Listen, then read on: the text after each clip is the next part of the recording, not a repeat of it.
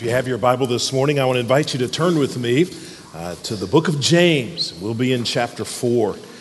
Before we get right into our scripture passage this morning, I just want to highlight some good news. Could we do that today?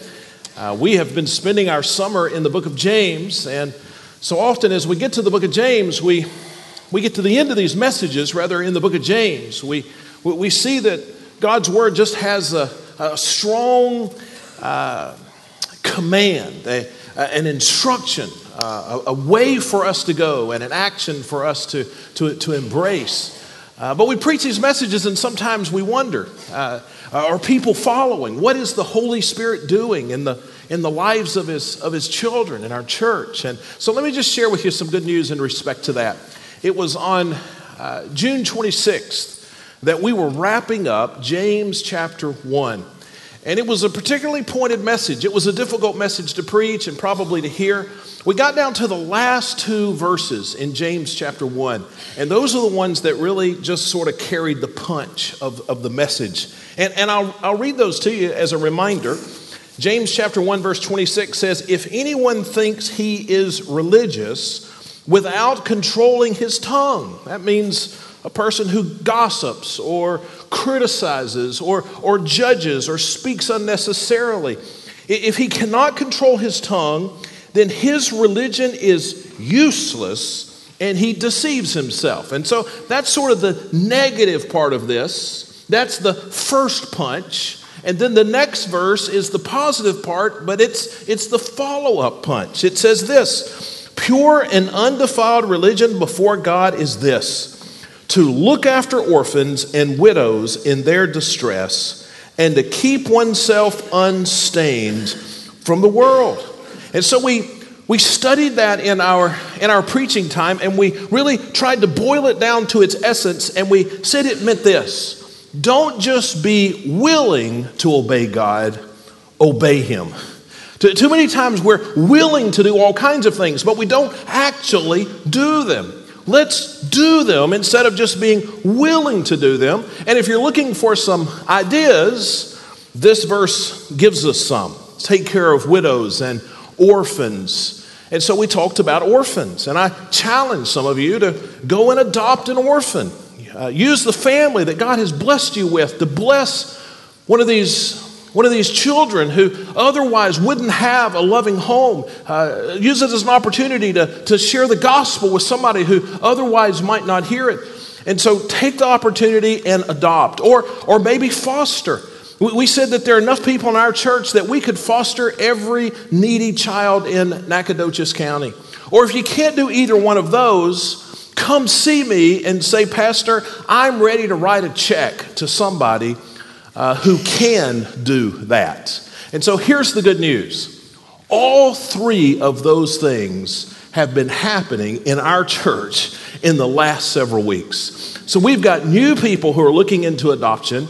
We have new people who are looking into being foster parents. And we have had people come and sit down with me and say, "Pastor, I'm ready to write the check. Just connect me with a family that's ready to do this." And it is so exciting to see how God's people, young and old, respond to God's word, and how the Holy Spirit just gives them an excitement and a joy when they're obedient in these things that we find, especially in the book of James.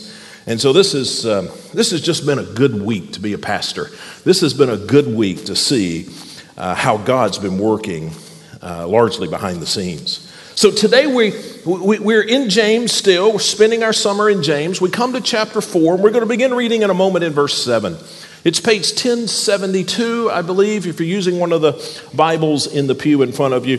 I want to ask a question to start with to frame what we're going to talk about this morning. If there is a missing piece in your spiritual walk, I wonder what it is. If there's something that's keeping you from a full experience of God's grace and God's peace and the joy that comes from walking with the Holy Spirit, if there is a missing piece in our spiritual lives, what do you think it is?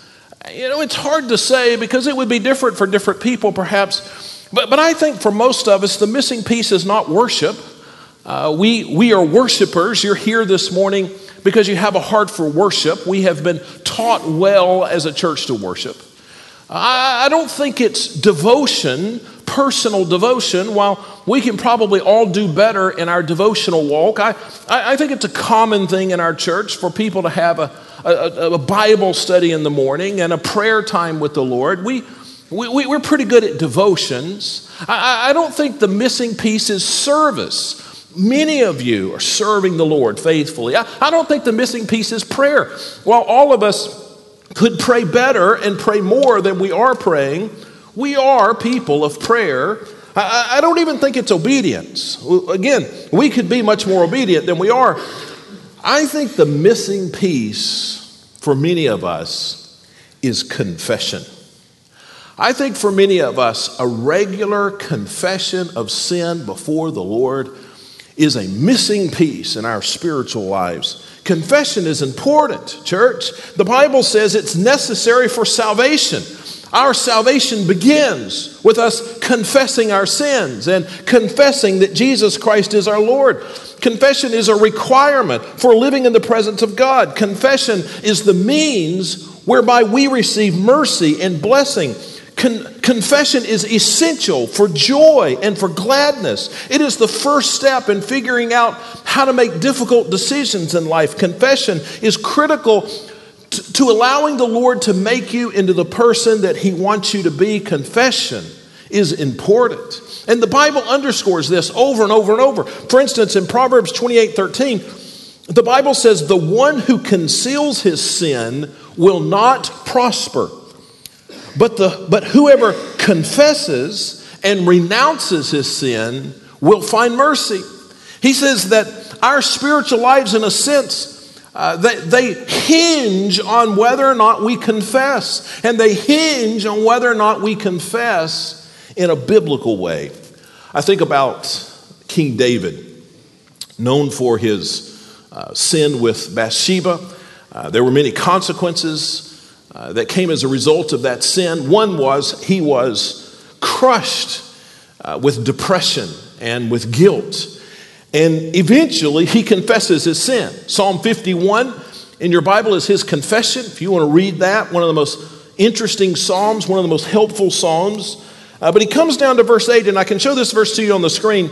And he says, as a part of his confession, this is the end of his confession. He says, "Let me hear joy and gladness, and let the bones that you have crushed rejoice." Now, it's not true that all depression comes from sin, but in David's situation, it did come from sin. And it was when he confessed that the crushed bones were made whole again, that the weight was lifted and the joy returned. Confession is important, but confession is hard. And it is a very easy thing to get wrong. And I'm afraid that much of the confession that God hears, much of the confession that comes from people like me and people like you, is just wrong. We must get this right. In fact, I was studying through the Bible this week, just looking for examples of confession. And I found 5 confessions in the Bible. I want to show these to you on the screen. I found 5 confessions in the Bible that sound great, but all 5 of them were rejected by God because they were not right. It's easy to confess wrongly. It is hard to confess biblically. Let me give you an example. Pharaoh, and you may or may not know all of these Bible stories, but Pharaoh is one you perhaps know. Exodus 9:27, Pharaoh said, "I have sinned this time. The Lord is the righteous one, and I and my people are the guilty ones." Sounds like a good confession, right? But it's not. And I put these scriptures in your outline so you could go back and read through the whole context of these if you would like. It would be a profitable study to do. You will discover if you do that his confession was simply a temporary confession meant to get him out of trouble. And we know it was contemporary. It was temporary because he went right back to the sin the next day. It sounded like a good confession, but it was not. Think about the confession of Balaam. Number 22, 34.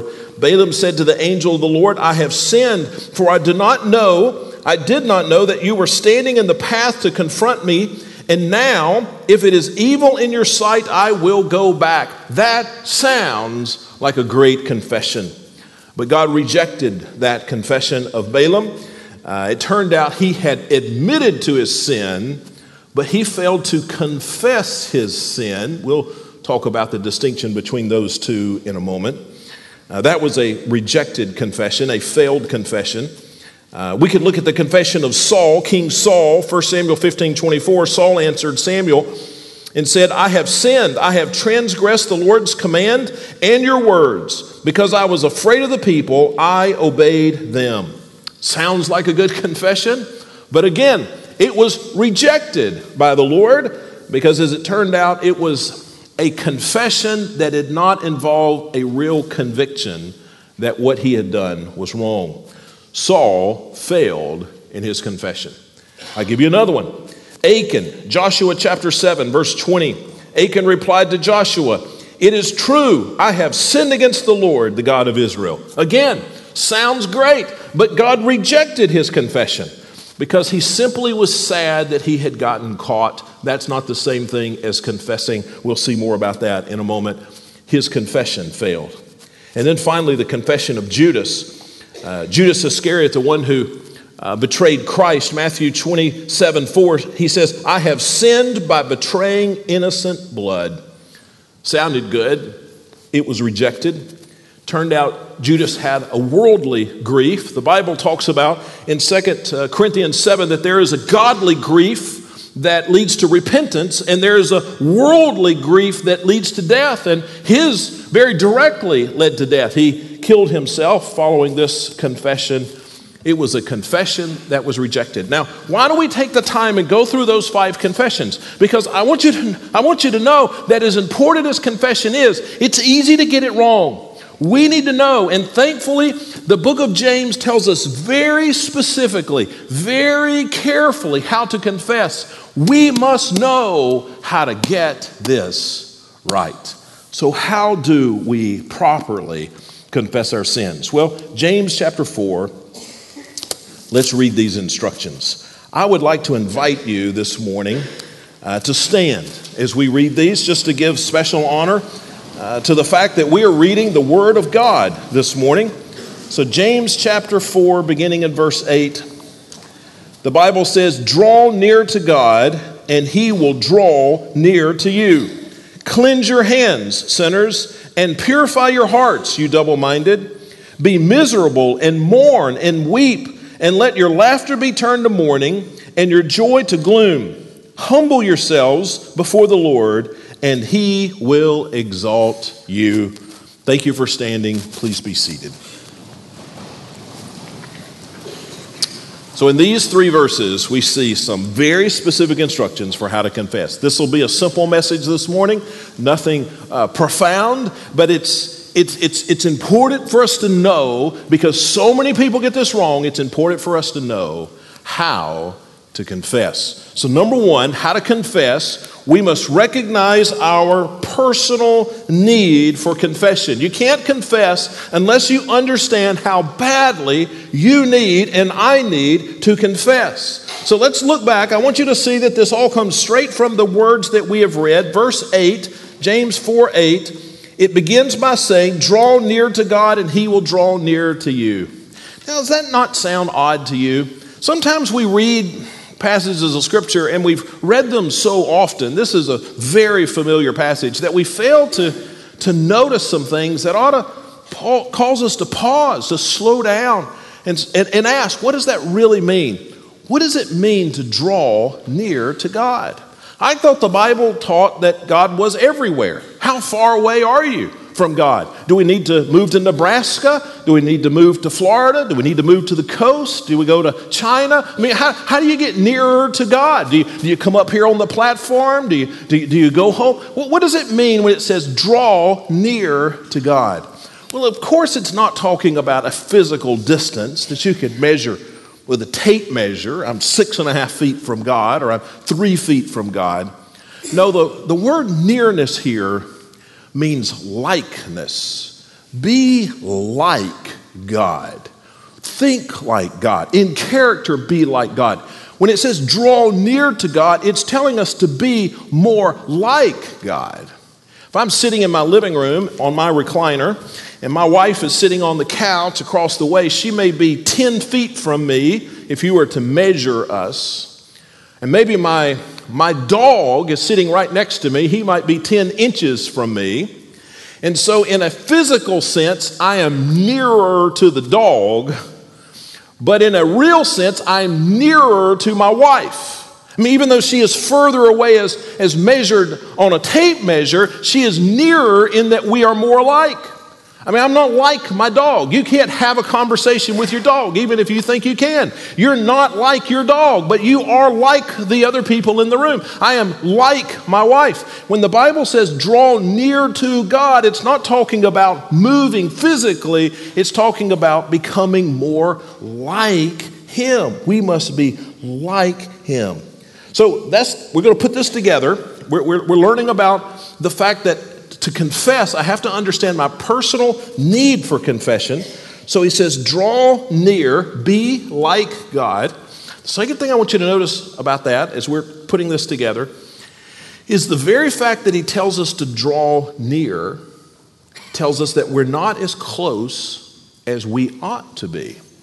He wouldn't tell us to draw near to God if we were already as near God, as like God as we possibly could be. What he's telling us is that every one of us have a need to confess. Every one of us have a need to draw closer to God. You're not as close to God as you could be, as you should be. Draw near to God. The first step in learning to confess is recognizing that there is a distance between me and God, that there is a need. Do you see that here? Draw near to God because you're not near enough now, you're not like enough now. And so for all of us, there is a need for confession. I must draw near to God. Now we're going to skip the last part of verse 8 and come back to it, but look back down to verse 9. He says, be miserable and mourn and weep, and let your laughter be turned to mourning and your joy to gloom. Whatever could that mean? Well, it simply means that we must take our sin seriously. So why is it that we don't take sin more seriously? Let me give you some reasons, and these are in your outline. I think, first of all, we don't see our need for confession. We don't mourn over our sin because we compare ourselves to the wrong standard. I am tempted to compare my sin with your sin or with somebody else's sin, I know. And we can always find somebody who sins worse than us. You know that? And as long as you're comparing yourselves, you are never going to be broken over your sin because you can always think of some rascal that's worse than you are. I mean, except for one of you. I mean, there's got to be the worst person out there. So, I mean, you can mourn over your sin, but the rest of us are looking at you. We're feeling pretty good. And so the reason why we don't see the seriousness of our sin is because we're comparing. If you want to compare yourself to somebody, compare yourself to Jesus. Compare your prayer life to his prayer life. Compare your obedience to his obedience. Compare your sacrifice to his sacrifice. But we don't want to do that. We want to compare to others. And that is one of the things that prevents us from realizing how badly we need to confess. I heard a pastor talk about growing up in Indonesia. In Indonesia, people are short. It's the shortest country in the world. The average height of a man is way less than 5 feet. And so this boy grew up in Indonesia, and he was tall. He was 5 feet 4 inches when he was fully grown. And people were just amazed how tall he was. And he said that all in his growing up years at school and at home and in the family, people would say, "You're so tall." I mean, he was like a freak of nature. You are so tall. Well, he graduated from high school and he moved to America, where the average man is over a foot taller than the average Indonesian man. And he got here and he said from his earliest days, everybody was saying, "You're so short." Now, is he tall or short? Well, it just depends on who he's comparing himself to. And if you feel spiritually tall, it's just because you're comparing yourself with a bunch of short people, right? We need to be careful we don't compare ourselves with others. As long as we do that, we'll not see the need to mourn over our sin and confess. There's another thing that keeps us from confessing, and that is that we compartmentalize our sin. This is hard to explain, but I think this will ring true to you. Oftentimes, we divide our lives up into compartments, and we keep those compartments segregated. I mean, there's the church part of who I am, and then there's the work part of who you are, and then there's the school friends, there's the financial part of our lives, there's the sexuality part of our lives, and we see those as individual things. And we can we just connect some of the compartments to God, by the way. The rest of them are off the books. You know what I mean? And so we feel really good because in this area of our life that we've connected with God, we're reading our Bible and we're praying and we're going to church and we're serving and going on mission trips and we're put together here. But now over in our financial part of our life, where we're not being honest on our taxes and we're not being wise with our money, well that's Pastor, you got to understand that's another compartment. I mean, that's this other thing. Or our sexuality, that's a whole other thing. What happened sexually, that's a whole other. And we compartmentalize our lives, and we feel like we don't need to confess because we've got a few parts of our lives that are really shining. They really look good. But what we've got to understand is that we are all of those parts. God sees us as a whole, not as there's nothing off the books with God. Compartmentalize our lives keeps us from seeing the need for confession. A third thing is we just sometimes grow accustomed to sin. We sin, and that sin in the beginning bothers us, but over time we just get used to it. You know what I mean? And it doesn't bother us anymore. It's just no big deal now. We've been doing that for so long, it's hardly a blip on the screen. I had a pastor friend. Years ago, I was a youth pastor, and this pastor would tell a story about the first place he ever served as a senior pastor. He went to see one of the senior adult ladies in his church. It's the first time he had been to her home, just a small, humble house. And he knocked on the door, he went in, he was visiting with her. And he said all of a sudden the house began to shake. And there was this loud noise, and it got worse and worse, and he was scared to death. He didn't know if it was an earthquake, if it was a tornado, or the Lord was coming back. But he was just petrified. It got louder and louder, and then it began to diminish, and it went away. And he looked up at her and he said, "What was that?" And she said, "Well, Pastor, get up off the floor, and I'll show you." And so she took him to the back of the house, just a tiny little house, and opened the back door, and not 15 feet past the back door, train tracks. And she said, when we built this house 50 years ago, those weren't there, but they've put those in. And so when they put them in, we wanted to sell the house. We thought we've got to move. We can't live like this, but we just didn't have any money. There were no other options, and so we learned to live with it. She said, those trains come through here several times a day. If you hadn't been here, Pastor, I would never even have known the train was here. I've just gotten used to it. She said they come all through the night. She said my grandkids come over. They can't stay here overnight because of the nightmares that they have because of these trains coming through, scaring them to death. But I don't even notice anymore. She'd gotten used to this terrible train sound and vibration over the years. Now, here's the problem with us. Some of us have trains of sin running through our lives, and we've just gotten used to it. There was a time when it bothered us, but it doesn't bother us anymore. We've just grown accustomed to sin. That's another reason why people find it hard to confess. Another reason, let me give you some more very quickly. We embrace the wrong view of the seriousness of sin. Most of us think of sin on a continuum. On one end, we've got gossip. And on the other end, we've got murder. And as long as our sin is closer to the gossip end than the murder end, we think we're okay. That's not a biblical way to look at sin. Romans 6:23 says the wages of sin is death. The wages of any sin is death, big or small by the world's measurement. Jesus said in Matthew 5:48, be perfect as your heavenly Father is perfect. The standard is perfection, not doing sin that's a little closer to the not so bad side of the continuum. Another reason why it's hard for us to see the need for confession is we forget who pays for sin. When I sin, who has paid for my sin as a child of God? Jesus.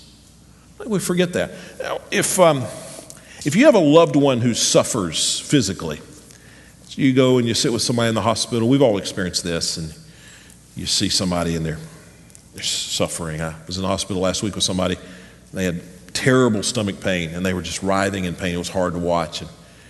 But you watch somebody like that, and you grieve for them, right? You know what I'm talking about? I mean, is that the best word? You just, it's just hard to watch. It hurts on the inside of you because it hurts on the inside of them.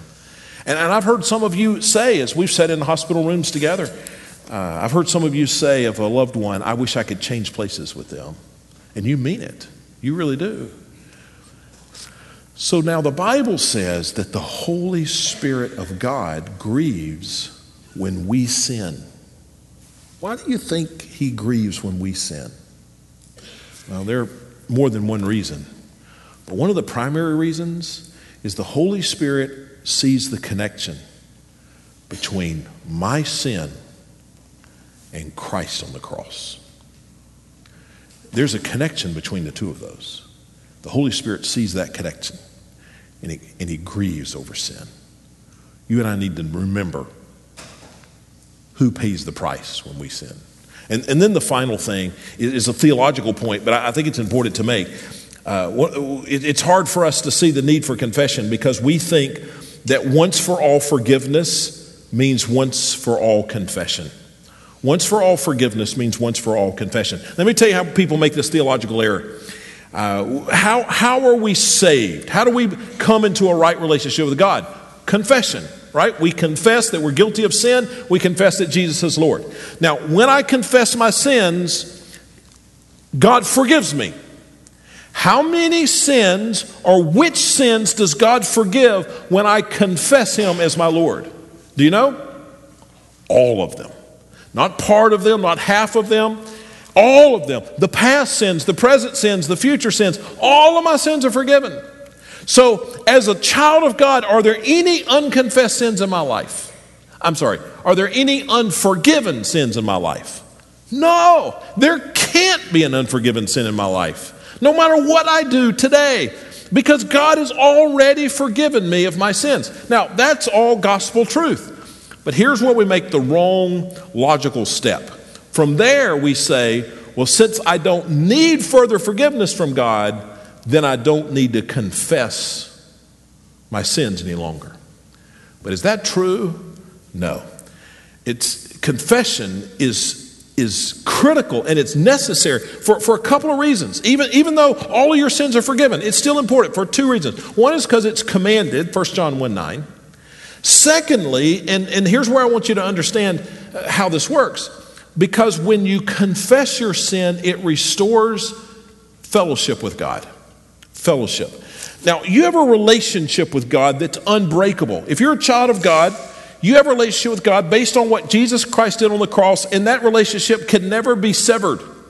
There's nothing I can do that would sever my relationship with God. I will always be a child of God. But there are things I can do that will sever the fellowship with God, the closeness with God, the experiencing the presence of God, knowing the joy of God. I will not ever lose the relationship, but I can lose the fellowship. I've got 3 daughters. Those daughters of mine will always be my daughters. There's nothing that will ever change that relationship. They will always be my daughters. But there are some things they could do that would break the fellowship, right? I mean, I enjoy the presence of my daughters, but there are some things they could do, and I wouldn't any longer enjoy the presence of my daughters. And if they'd like to know what those are, I'll be glad to tell them. I don't want them to do any of those things. The fellowship can be broken. The relationship can't. Same way with God. And so when I confess my sin, it doesn't fix the relationship. The relationship is fine because it's based on what Christ has done. But it fixes the fellowship. I copied this illustration from somebody else, but it's the best one I know. I usually wear a watch on my wrist. Some churches I preach in, I'll take my watch off and I'll put it up here where I can see it. But here, I can ignore that clock in the back just as easily as I can ignore my watch, so I just look back there. But let's say that I took my watch off and I put it here, and then I forget about it. I go and I'm maybe standing in the back after church, and I'm shaking hands and greeting people. But I happen to notice up here that Mark has walked up here, and I see him looking at my watch. And I think, well, what's he looking at? And then I notice he sort of looks around and he grabs it and he just slips it in his pocket. And I think, that guy just stole my watch. So I'm waiting, I want to give him the benefit of the doubt. I wait to see if he says anything later in the day. He doesn't, and the next day. So I tell my wife after 2 or 3 days, I'm convinced. I said, Donna, Mark McClendon stole my watch. Now, because I try to be a spiritual person, I would at that point forgive him. And I would say, I guess we're going to have to go buy another watch, but in the meantime, I forgive Mark. I guess there's things going on in his life I don't understand, and I always sort of worried about him anyway, but he's forgiven. Okay, so then we just struck along for the next 2 or 3 months. What do you think Mark thinks every time he sees me? He thinks, I stole his watch. I mean, the fellowship would be broken.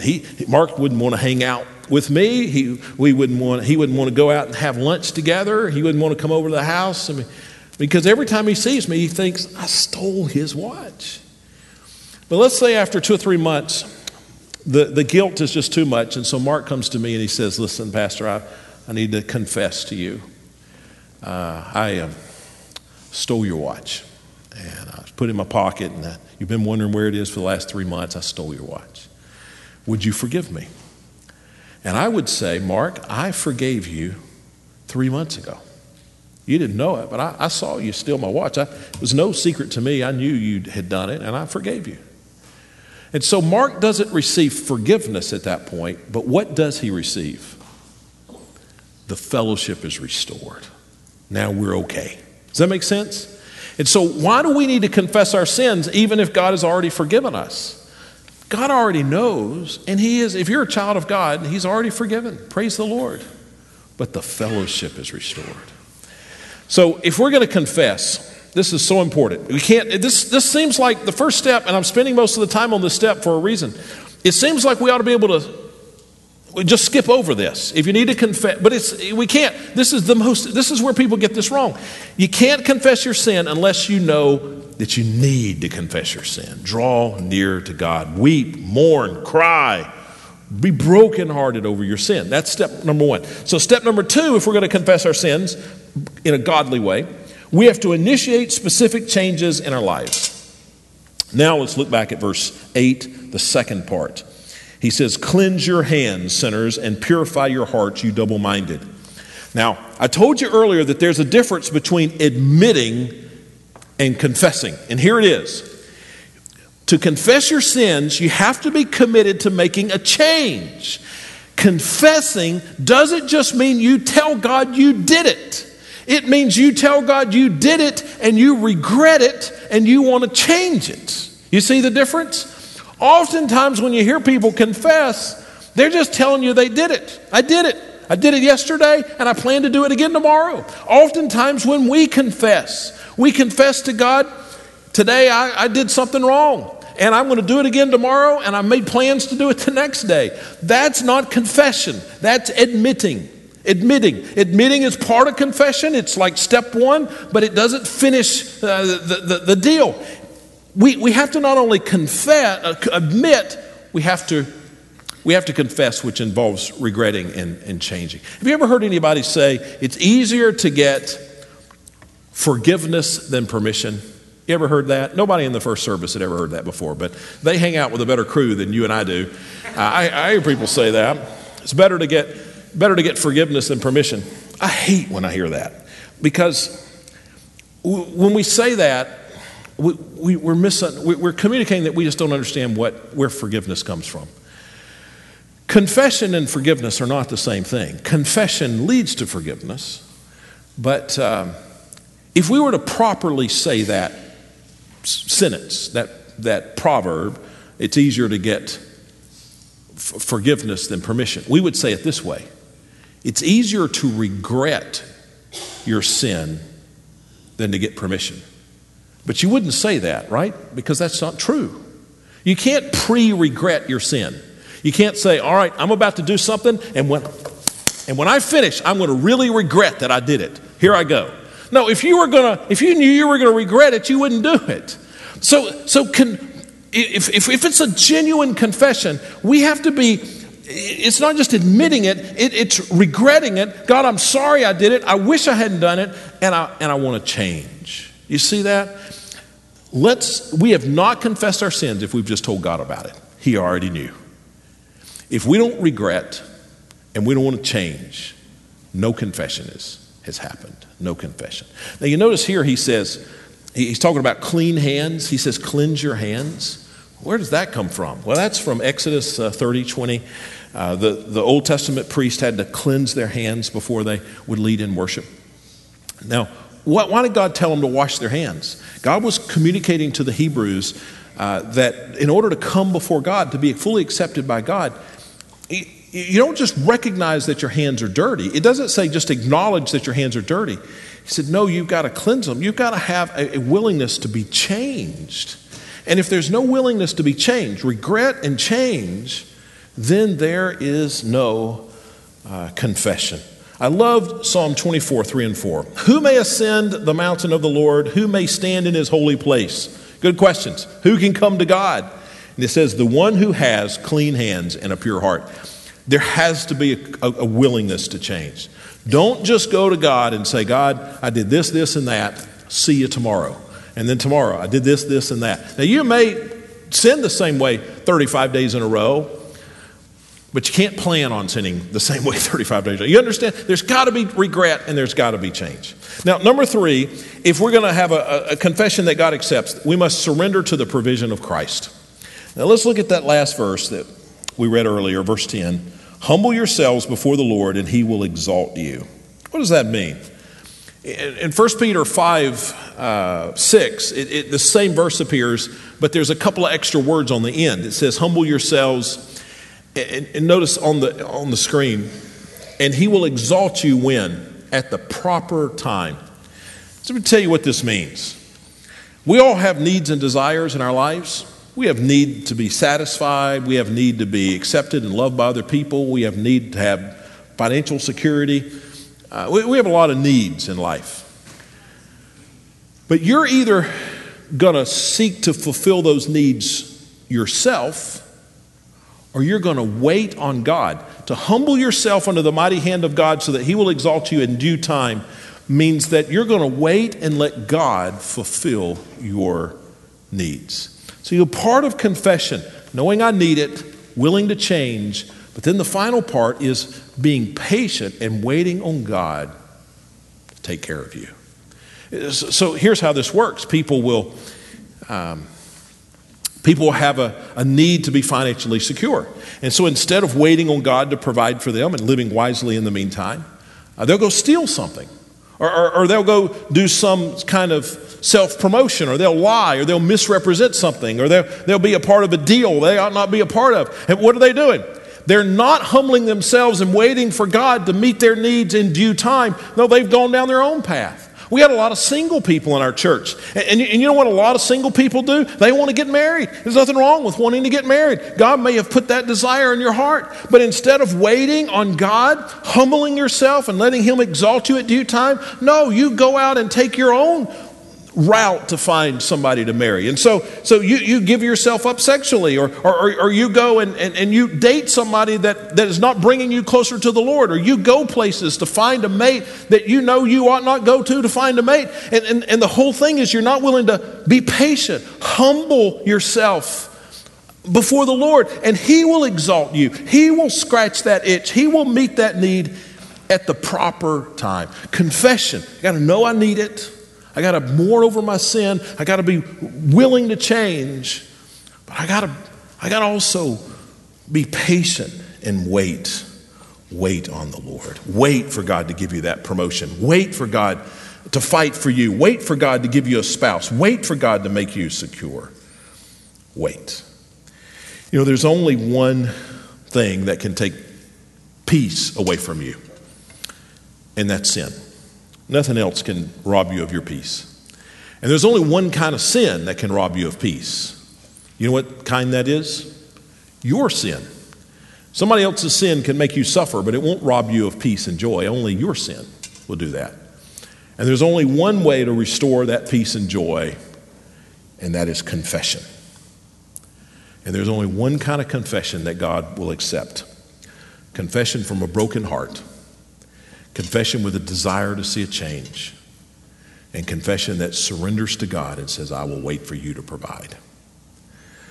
You know, there's a verse in Psalm 51. We looked at one a little earlier in the message, but verse 17 of that chapter I think is one of the most beautiful verses in all the Bible. Look with me on the screen. It says, the sacrifice that's pleasing to God is a broken spirit. And you will not despise, the Bible says of the Lord, a broken and a humbled heart. If you're a child of God, God waits for you to come and confess. I really do believe that for many of us, this is one of the missing pieces in our regular walk with God. It's periodic time of confession. So here's what we're going to do as we just wrap this up. We're going to have a time of confession. Not with one another, not with each other, but with the Lord. And so we're going to stand and sing one of my favorite songs. It's a hymn, not really a contemporary song, but we're going to stand and sing He is Able. I love this song because it's true. He is able. He is able to receive you. He is able to help you. But His power hinges on your confession. So here's what we're going to do. There are going to be some ministers here in the front. If you need to come talk to somebody, they'll be here for you. But I want to invite you, and you can do this at your seat. You don't have to come forward. But the act of coming forward may help somebody around you be more bold in their confession. I want to ask you, if the Lord has laid this upon your heart, just to come and kneel at this altar for a moment or sit at this front seat just for a moment or two and just confess to the Lord. Maybe the missing piece, one of the missing pieces in your spiritual life, is there need to be a time of confession. It can be refreshing, it can be restorative, and it can be a tool that God will use to restore your joy. Let me ask you to stand. I want to pray, and we'll sing.